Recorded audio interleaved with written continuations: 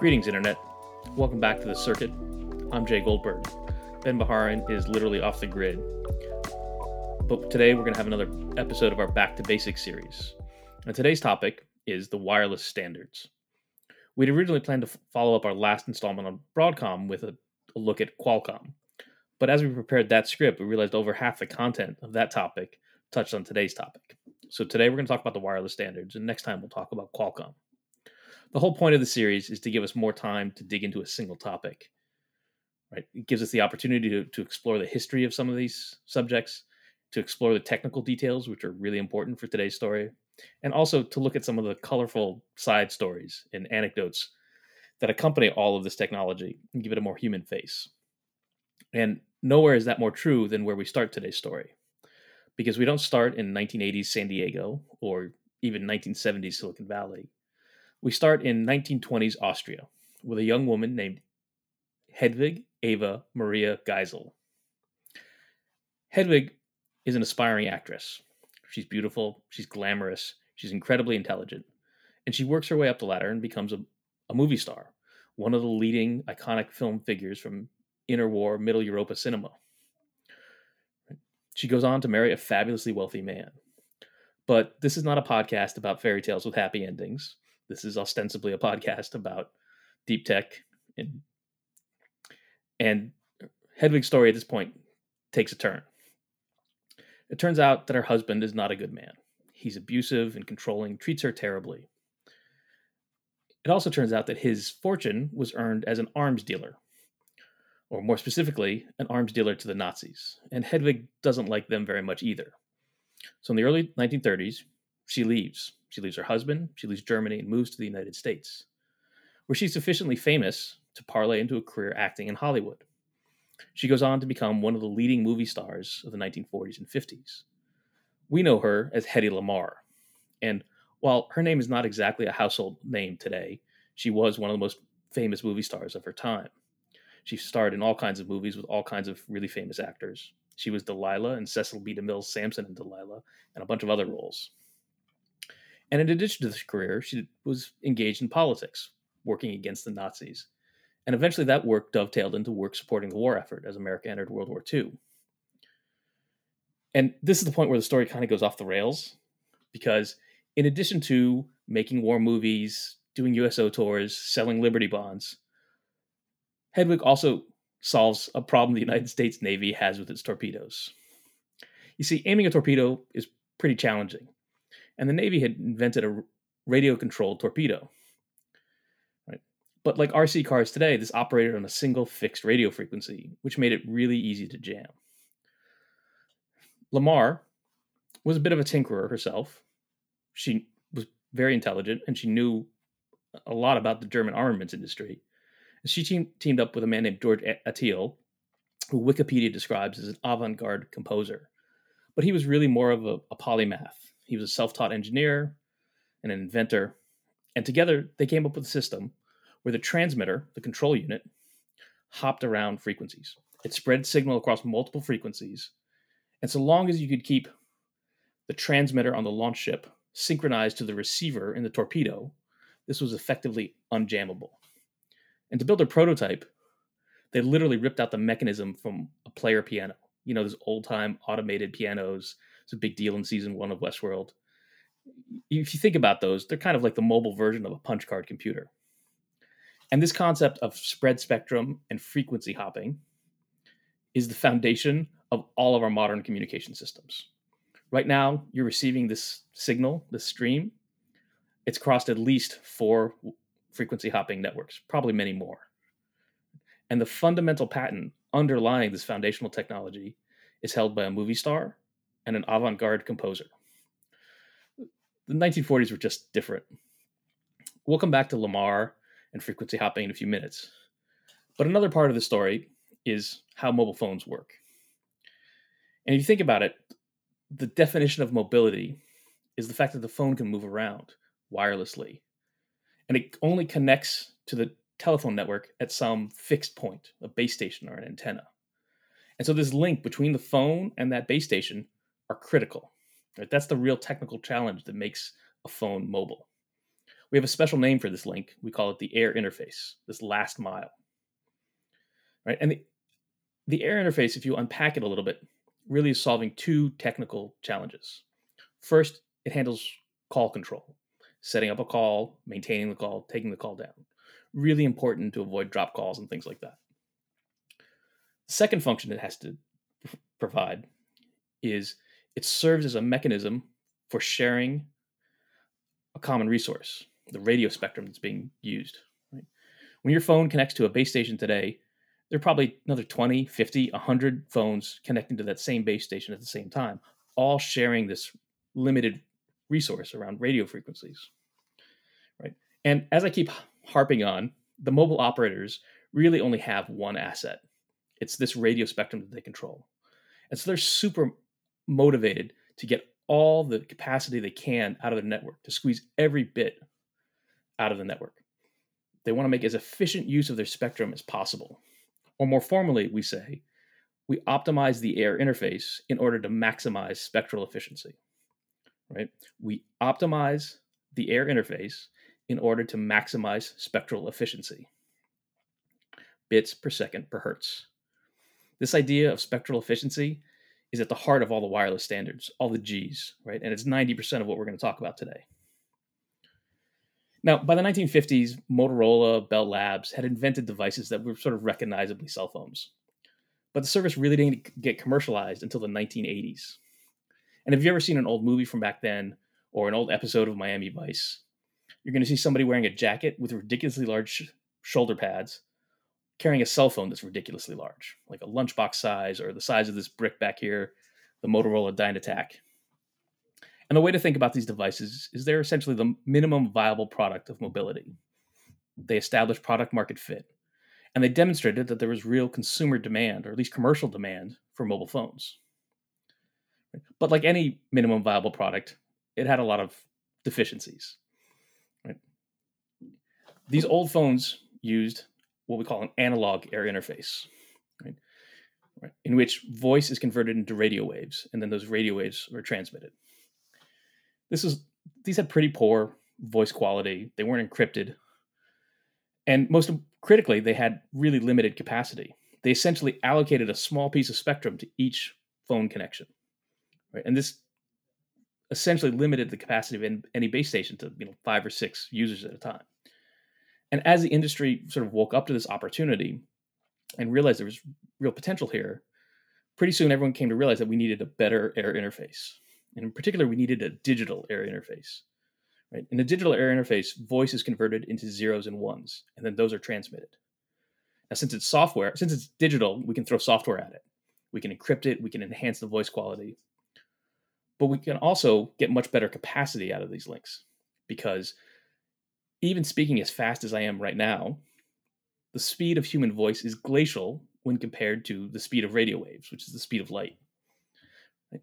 So making use of that, we can interleave multiple digital streams and share that same frequency and get a lot more capacity.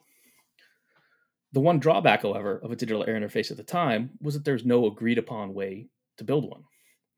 And so this began a period known as the Standards Wars, in which everybody had their own air interface. In the US, that meant that every mobile operator used a different air interface, which was a headache. But in Europe, it meant that every country had its own air interface, which became a real problem because it meant that you couldn't roam across Europe. And so ultimately, in the early 80s, the European Union stepped in, and they drew together a consortium of industry stakeholders, and together they came up with the General System for Mobile, or GSM. And this became the official standard of European telecom operators in the late 80s. And by 1991, pretty much everyone had moved over. Now, if you think about a standard, they can be really powerful because they create economies of scale. They align everybody's interests. And in the mobile ecosystem, it's really complicated. There are a lot of cats. You have the mobile operators, you have the base station makers, you have the handset OEMs, and you have the chip vendors supplying all of the above. Having a standard pointed everybody in the same direction, it herded all those cats. And since at this time, most of the equipment makers and most of the handset makers were based in Europe, As other countries launched their first mobile networks, they tended to adopt GSM as well. And so by the early 90s, we got to the point where it looked like the standards wars were over after a decade, right? And that GSM had won. Spoiler alert, neither of those were true.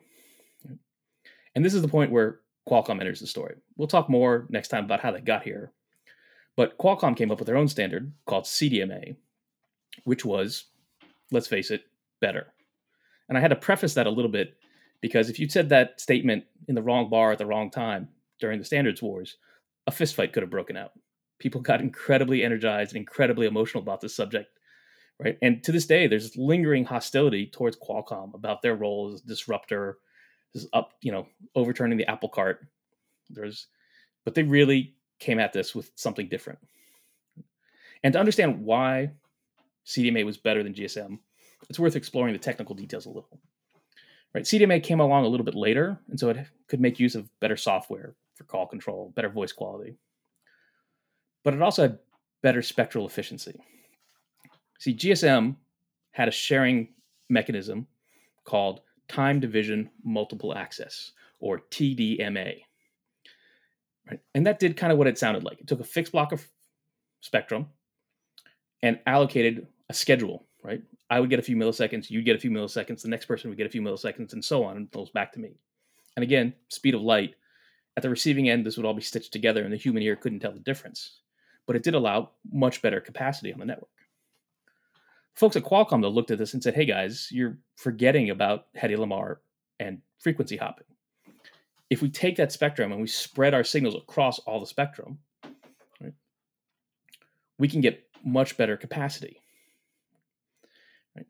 And instead of being unjammable, what we have is multiple conversations that are not interfering with each other. Right? And we'll tie it all together with a complex coding algorithm, coding scheme, which is why this is called code division multiple access, or CDMA. Now, I recognize at this point, we're getting a little abstract, right?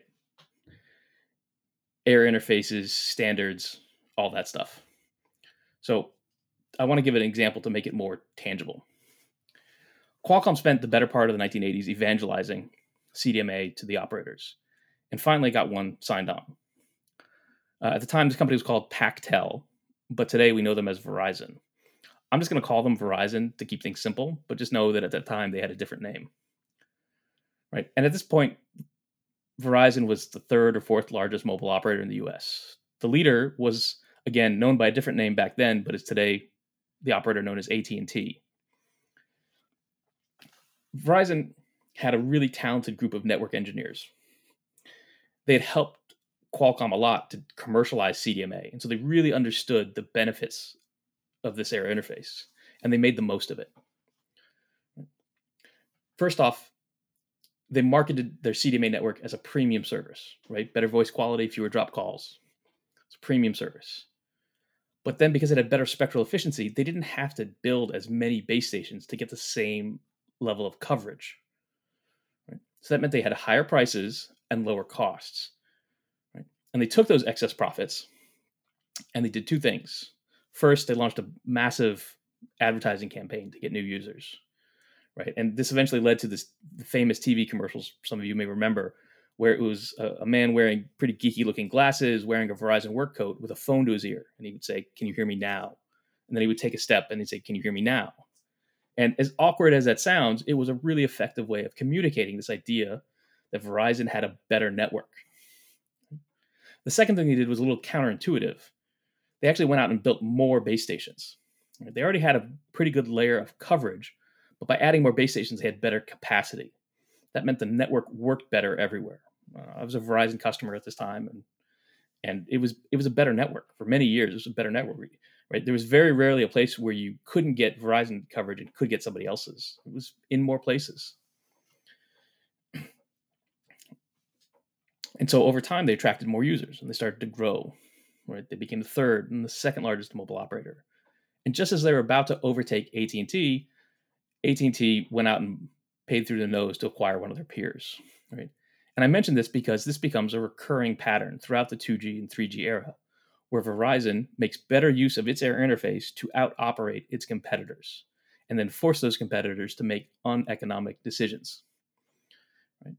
And I think it's telling that this sort of fundamental day one, very esoteric choice of air interface with all the acronyms actually leads to a massive difference in economics that's measured in tens, if not hundreds of billions of dollars of greater value delivered. Right? It's a really important early decision, and it's kind of a marvel of how these things work. So these standards are really important. They have big differences in economic outcomes. So now we are in kind of the mid 90s, and Qualcomm gets to a point where CDMA is on about 20% of subscribers, right? Not taking over the world, but still it has proven that it has sustainability as staying power. Most of the rest of the world is on GSM. A few countries have a few other things. This is also the mid 90s though. And so everybody's talking about this thing called the internet. And the mobile operators look at their systems and they say, you know what, we can do internet, we can do data too. We can be mobile broadband providers. Now, to accomplish that, though, they needed two things. First, they needed spectrum, right? Adding up data they need a lot more capacity. And the second thing is they needed the standard to get upgraded. Right? Now, GSM had been evolving. They added GPRS, which brought text messages, and then they had added Edge, which brought sort of picture sharing, picture messaging, as well as sort of limited web browsing capacity. But to really, grab this bright data future, they needed a new standard, right? And this is when we start calling things by Gs, right? This is the third generation of the mobile standard. Prior to this, we didn't really label it 2G or 1G. But now we're having a third generation. The marketers latched onto this term to really show that it's different than what came before. So the operators went to the standards bodies, and the standard bodies sort of reorged itself. It had become, not being sponsored by the EU, is now sponsored by the UN, and it renamed itself as the 3G Partnership Program, or 3GPP, which to this day remains the leading standards bodies in charge of the mobile standards. And 3GPP was in many senses a really remarkable organization. Telecom, networking, wireless engineering are really challenging. There are all kinds of weird use cases and pocket corner cases that do strange things. And the 3GPP had a really good structure for uncovering all those problems and finding solutions to them. It was structured as a series of committees, right? At the top, there was a governing body that was essentially controlled by the biggest mobile operators. But below that, there was a series of committees and subcommittees and working groups, which were each tasked with dividing up and solving all these different problems and getting the standard complete. These working groups, subcommittees, were largely staffed by R&D teams from the ecosystem, the vendors, right? So they would sit around, working groups, different groups from different companies would come up with different solutions, and the working groups and subcommittees would vote on which one was the best and ultimately pass it on up to the top. And so the operators tasked them with coming up with the 3G standard, and they set to work. Then the carriers went out and bought some spectrum. But by this point, we're getting into the late 90s, and everybody has internet fever, right? Everybody's stock is through the roof, right? It wasn't just an internet bubble. It was a tech and telecom bubble. Big companies, all the mobile operators had really big valuations. They also started to have bigger ambitions and really dream big, right? They weren't just going to be broadband providers. They were going to provide all these incredible services on top of their network, right? People talked about these science fiction scenarios where you'd be able to watch TV on your phone. And believe me, in the 90s, that was science fiction, right? However, because of the sort of feverish nature of the times, they all ended up paying through the nose for the spectrum. The European carriers in particular essentially bankrupted themselves for a decade paying for this 3G spectrum. But then once the auctions were done, everyone had their spectrum, the standard wasn't ready. Right? So you had all these mobile operators take out big loans to buy spectrum, paying interest on it, but they can't monetize them because the standard's not ready yet. So they go back to the 3GPP and say, hey, you guys, clock's ticking. And 3GPP says, oh, we're working, we're doing it as fast as we can, but we've come up with an official name for the standard. We're going to call it UMTS 2000. Right? Don't worry about what the UMTS stand for. Doesn't matter. It's that 2000 bit that is key, right? They're committing to having the standard done by 2000, except they don't. Right? 2000 comes and goes, standard's not done yet. Carriers are getting really, really anxious. And of course, what happens at this time is 2001, the bubble bursts and everybody's stock plummets. Big companies, Lucent, Nortel, Alcatel, all see their share prices down by 50, 60%. Qualcomm actually reached its all-time high in January 2000, right? It was the best performing stock in the world that year. And then within weeks, its stock falls by 90%. It actually doesn't regain that 2000 level until 2020. It takes them 20 years to claw that back, and they're still trading kind of right around there today. Stocks are falling, economy's turning. All these companies look around and they say, tech winter is coming. We gotta cut costs. Right? It's the rational decision. So just imagine you're the CEO or CFO of a company like Nokia or Ericsson at this time. Which engineers do you cut? Do you cut the ones that are working on projects for customers that are going to deliver revenue, hopefully soon in the next quarter? Or do you cut the engineers who are working on long-term R&D projects that, who knows when they'll be monetizable? Right? Most companies take the rational decision and cut the long-term R&D engineers. Most people do that, except for Qualcomm. Qualcomm is, losing money hand over fist at this point. Their stock is down 90%. They cut a lot of people. They cut a lot of projects, but they don't cut R&D work for the standard. In fact, they kind of double down. Right? And so what happens at the 3GPP is that Qualcomm shows up and there's nobody else there. Right? They'll have a working group. Let's say they have a proposal and Ericsson has a competing proposal. They come to the meeting of the working group prepared. Qualcomm has all their solutions, all their engineers there. The Ericsson team isn't there, right? They all got fired last week, and so they're not there to rebut it. And Qualcomm wins the vote because they showed up. And this happens time and time again. Qualcomm starts to gain a lot of momentum within the standards body. Now, companies like Nokia and Ericsson, at the exec level, they knew this was going on. They were aware of this problem, so they pinned their hopes on being able to sort of win at the last minute at the sort of governing body level when everything has to be ratified. So it comes down to this last meeting, and this is kind of a defining moment for Qualcomm because they come prepared. They come to win, right? And they use every tool they can think of to get the vote to go their way. Right? So they come with a large body of people, all their engineers, super well prepared. They do a lot of other things too. I'm going to oversimplify a lot of this, but let me just say that everything they did was fully compliant with the laws and the guidelines and the rules of the body. But they do things like they go look through the roster of the voting members of the 3GPP. Since these are government-sponsored, 3GPP is government-sponsored body, there are a lot of non-commercial representatives with votes, academics, people from universities and research institutes. Qualcomm goes to these companies and says, hey, you're not planning to attend 3GPP, we see. Why don't we sponsor you?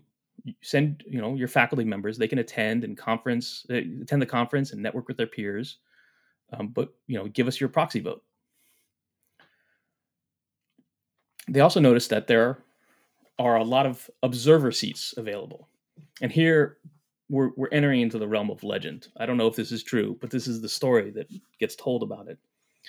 Qualcomm sees that there are a lot of institutions that can send 2 voting members and 8 observers. Qualcomm makes them these places the same deal. They say we'll sponsor your a couple of your faculty to go, but give us some of your extra observer seats. And then they take people from those universities and send them to the conference, right, as observers. But they don't necessarily take people from the electrical engineering department. They take people from, say, the art department or the dance department or the music department. Disciplines which, let's say, have a noticeably different gender balance than the typical attendees of an early 2000s telecom conference. This adds a certain level of energy, some would say distraction, to the proceedings. Now, again, I don't know if that's true, but the point is that Qualcomm is the master of the game. They run the show. And at the end of the day, all the critical votes go their way.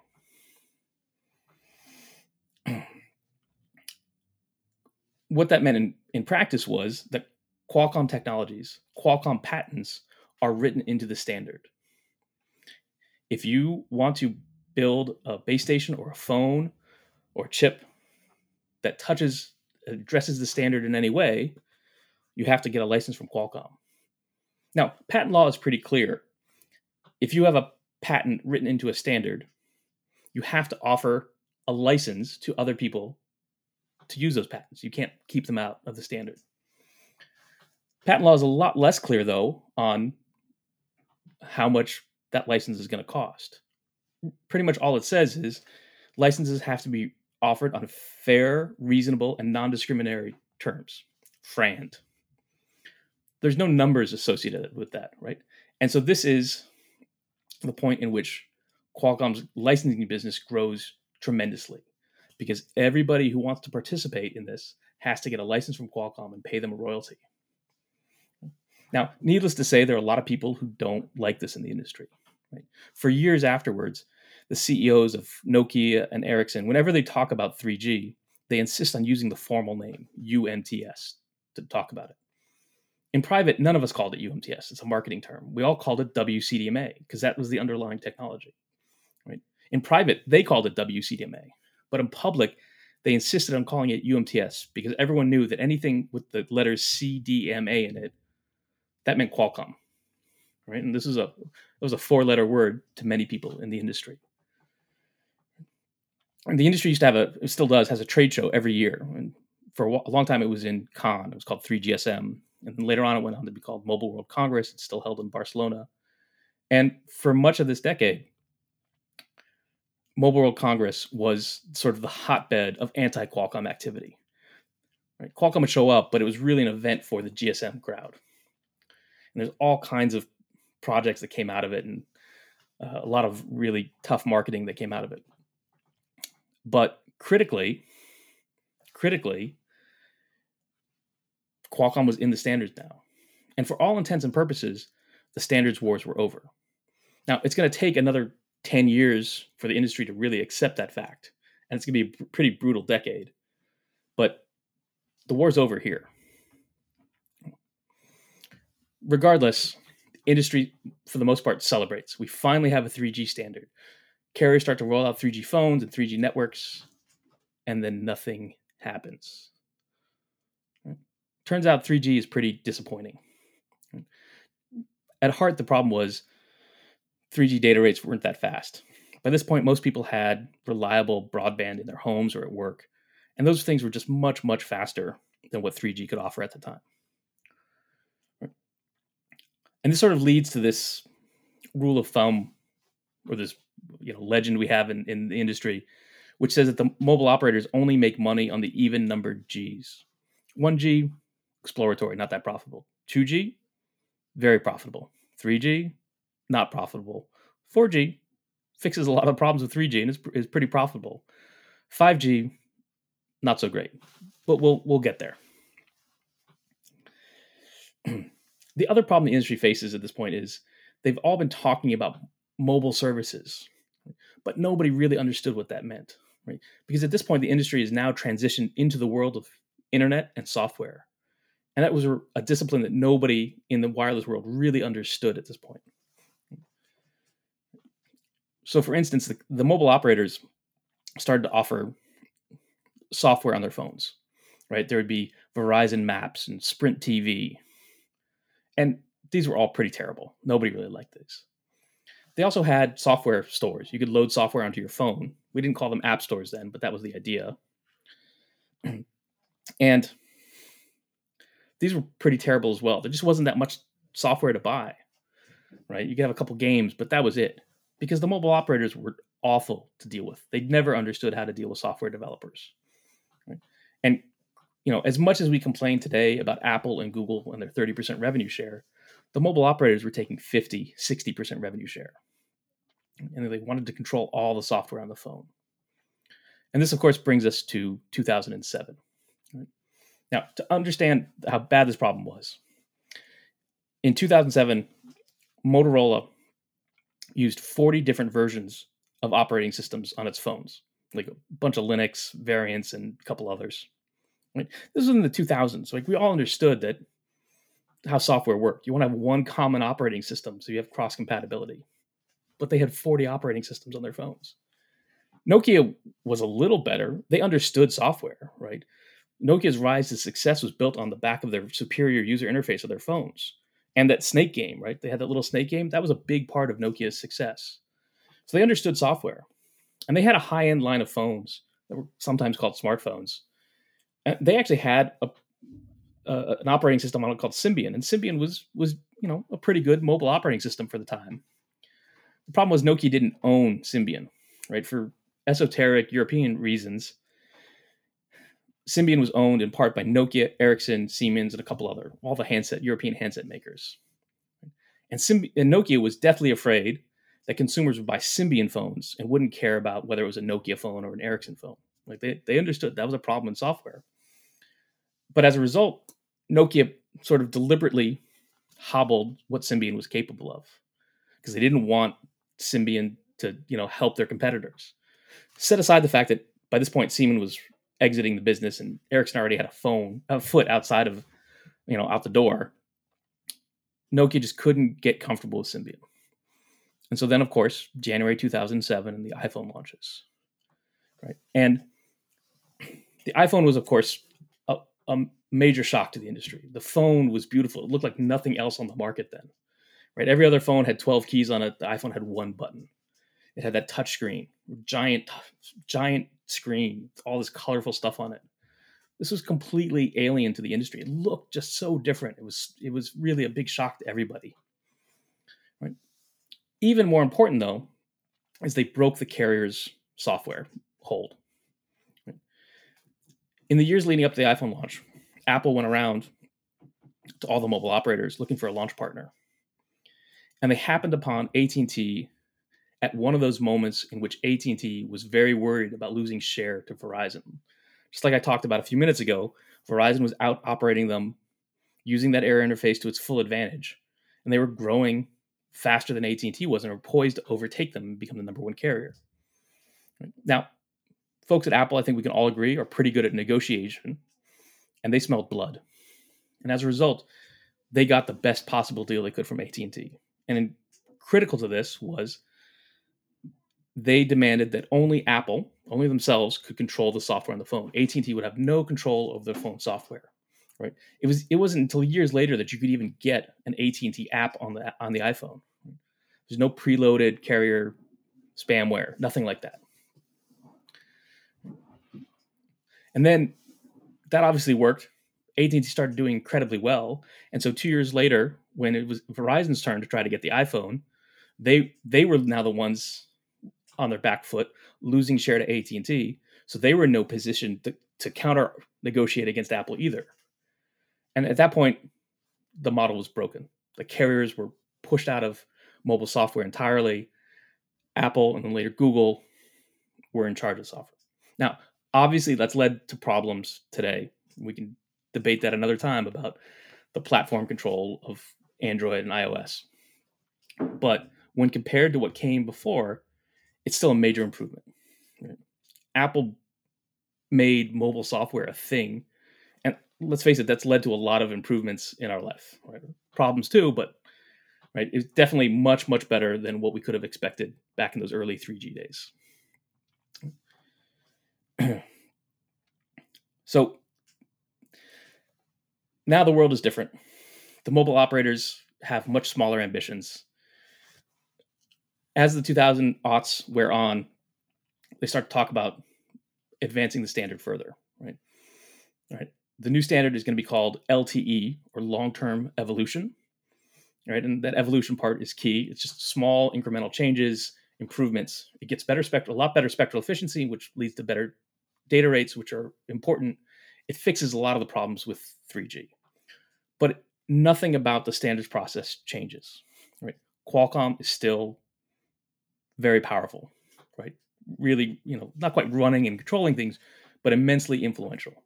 And it's only further cemented when they buy a company called Flareon, which had a lot of patents in OFDM, right?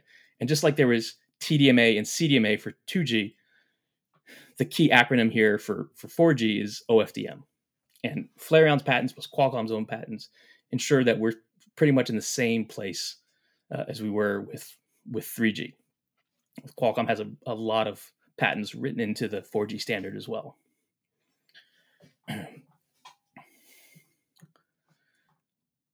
Now, I mentioned a few minutes ago that the standards wars were really over with 3G, but the industry was still fighting this, right?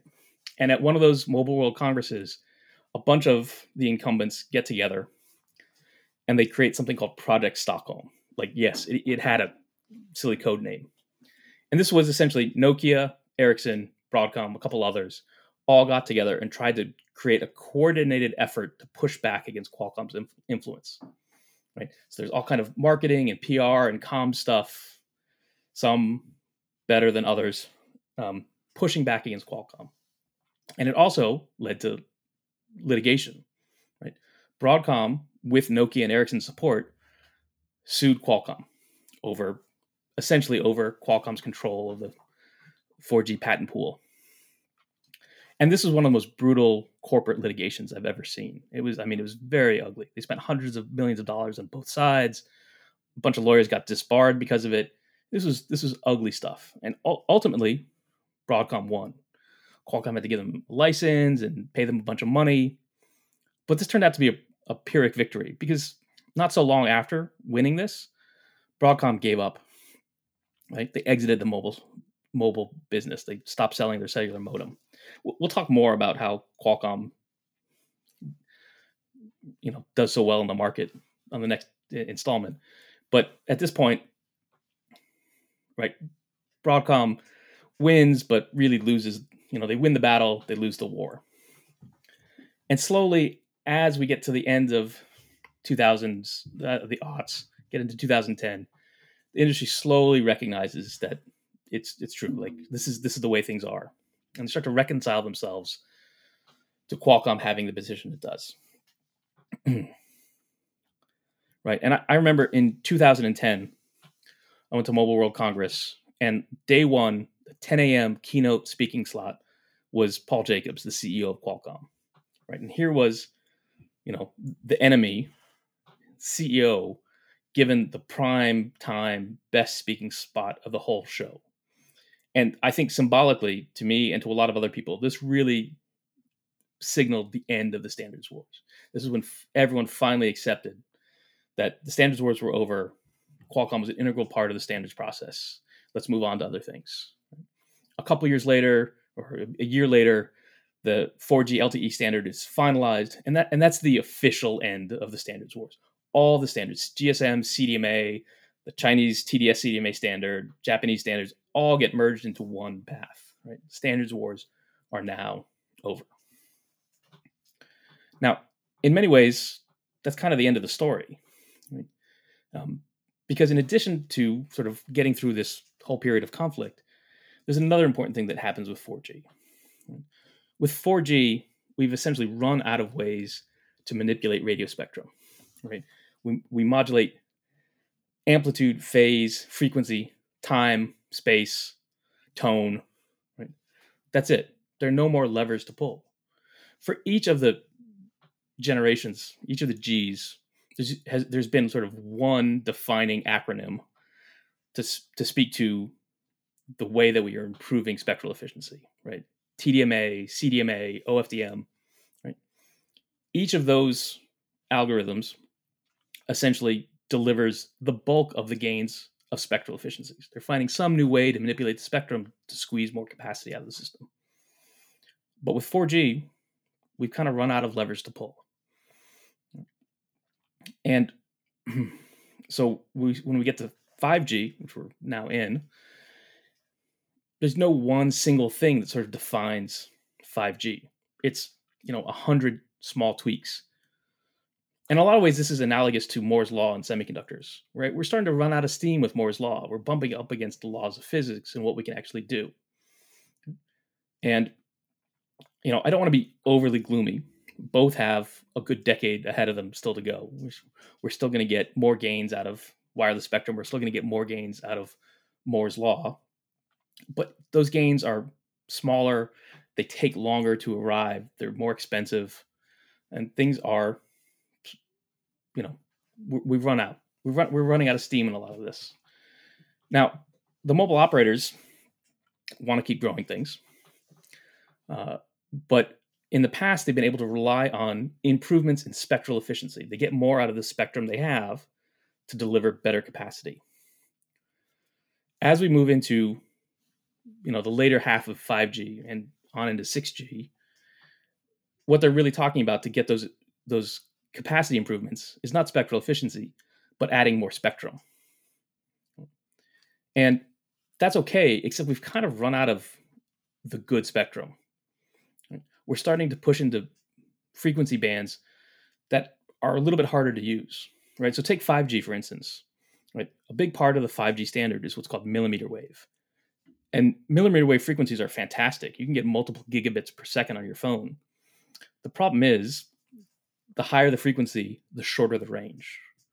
So a cellular base station today has a range that you'd measure in kilometers, 1-2 kilometers, something like that. Millimeter wave, you measure the range in meters, right? It's roughly the range of a really good Wi-Fi access point. So you're going to need a lot more of them, right? To get the same level of coverage, you're going to need a lot more of those. Someone's going to have to pay for them. You're going to have to find places to put them, and all of those are really challenging. It'll arrive, but it's going to take a lot longer than the earlier deployments, right? It's going to take years and years and years to get this rolling out. And then you're going to start hearing a lot about 6G in the next few years. And 6G's in many ways even worse, right? They're using even more problematic higher frequency bands. Right? So that's where we stand today. We're going to keep going forward. Data rates and speeds will continue to gradually improve. We'll be able to do pretty incredible things on our phones. I mean, it was science fiction not that long ago, right? But the easy gains are gone, right? And that's where the standards are today. So thank you for listening. Please tell your friends, click like and subscribe, and we'll see you next time on the circuit. Thank you.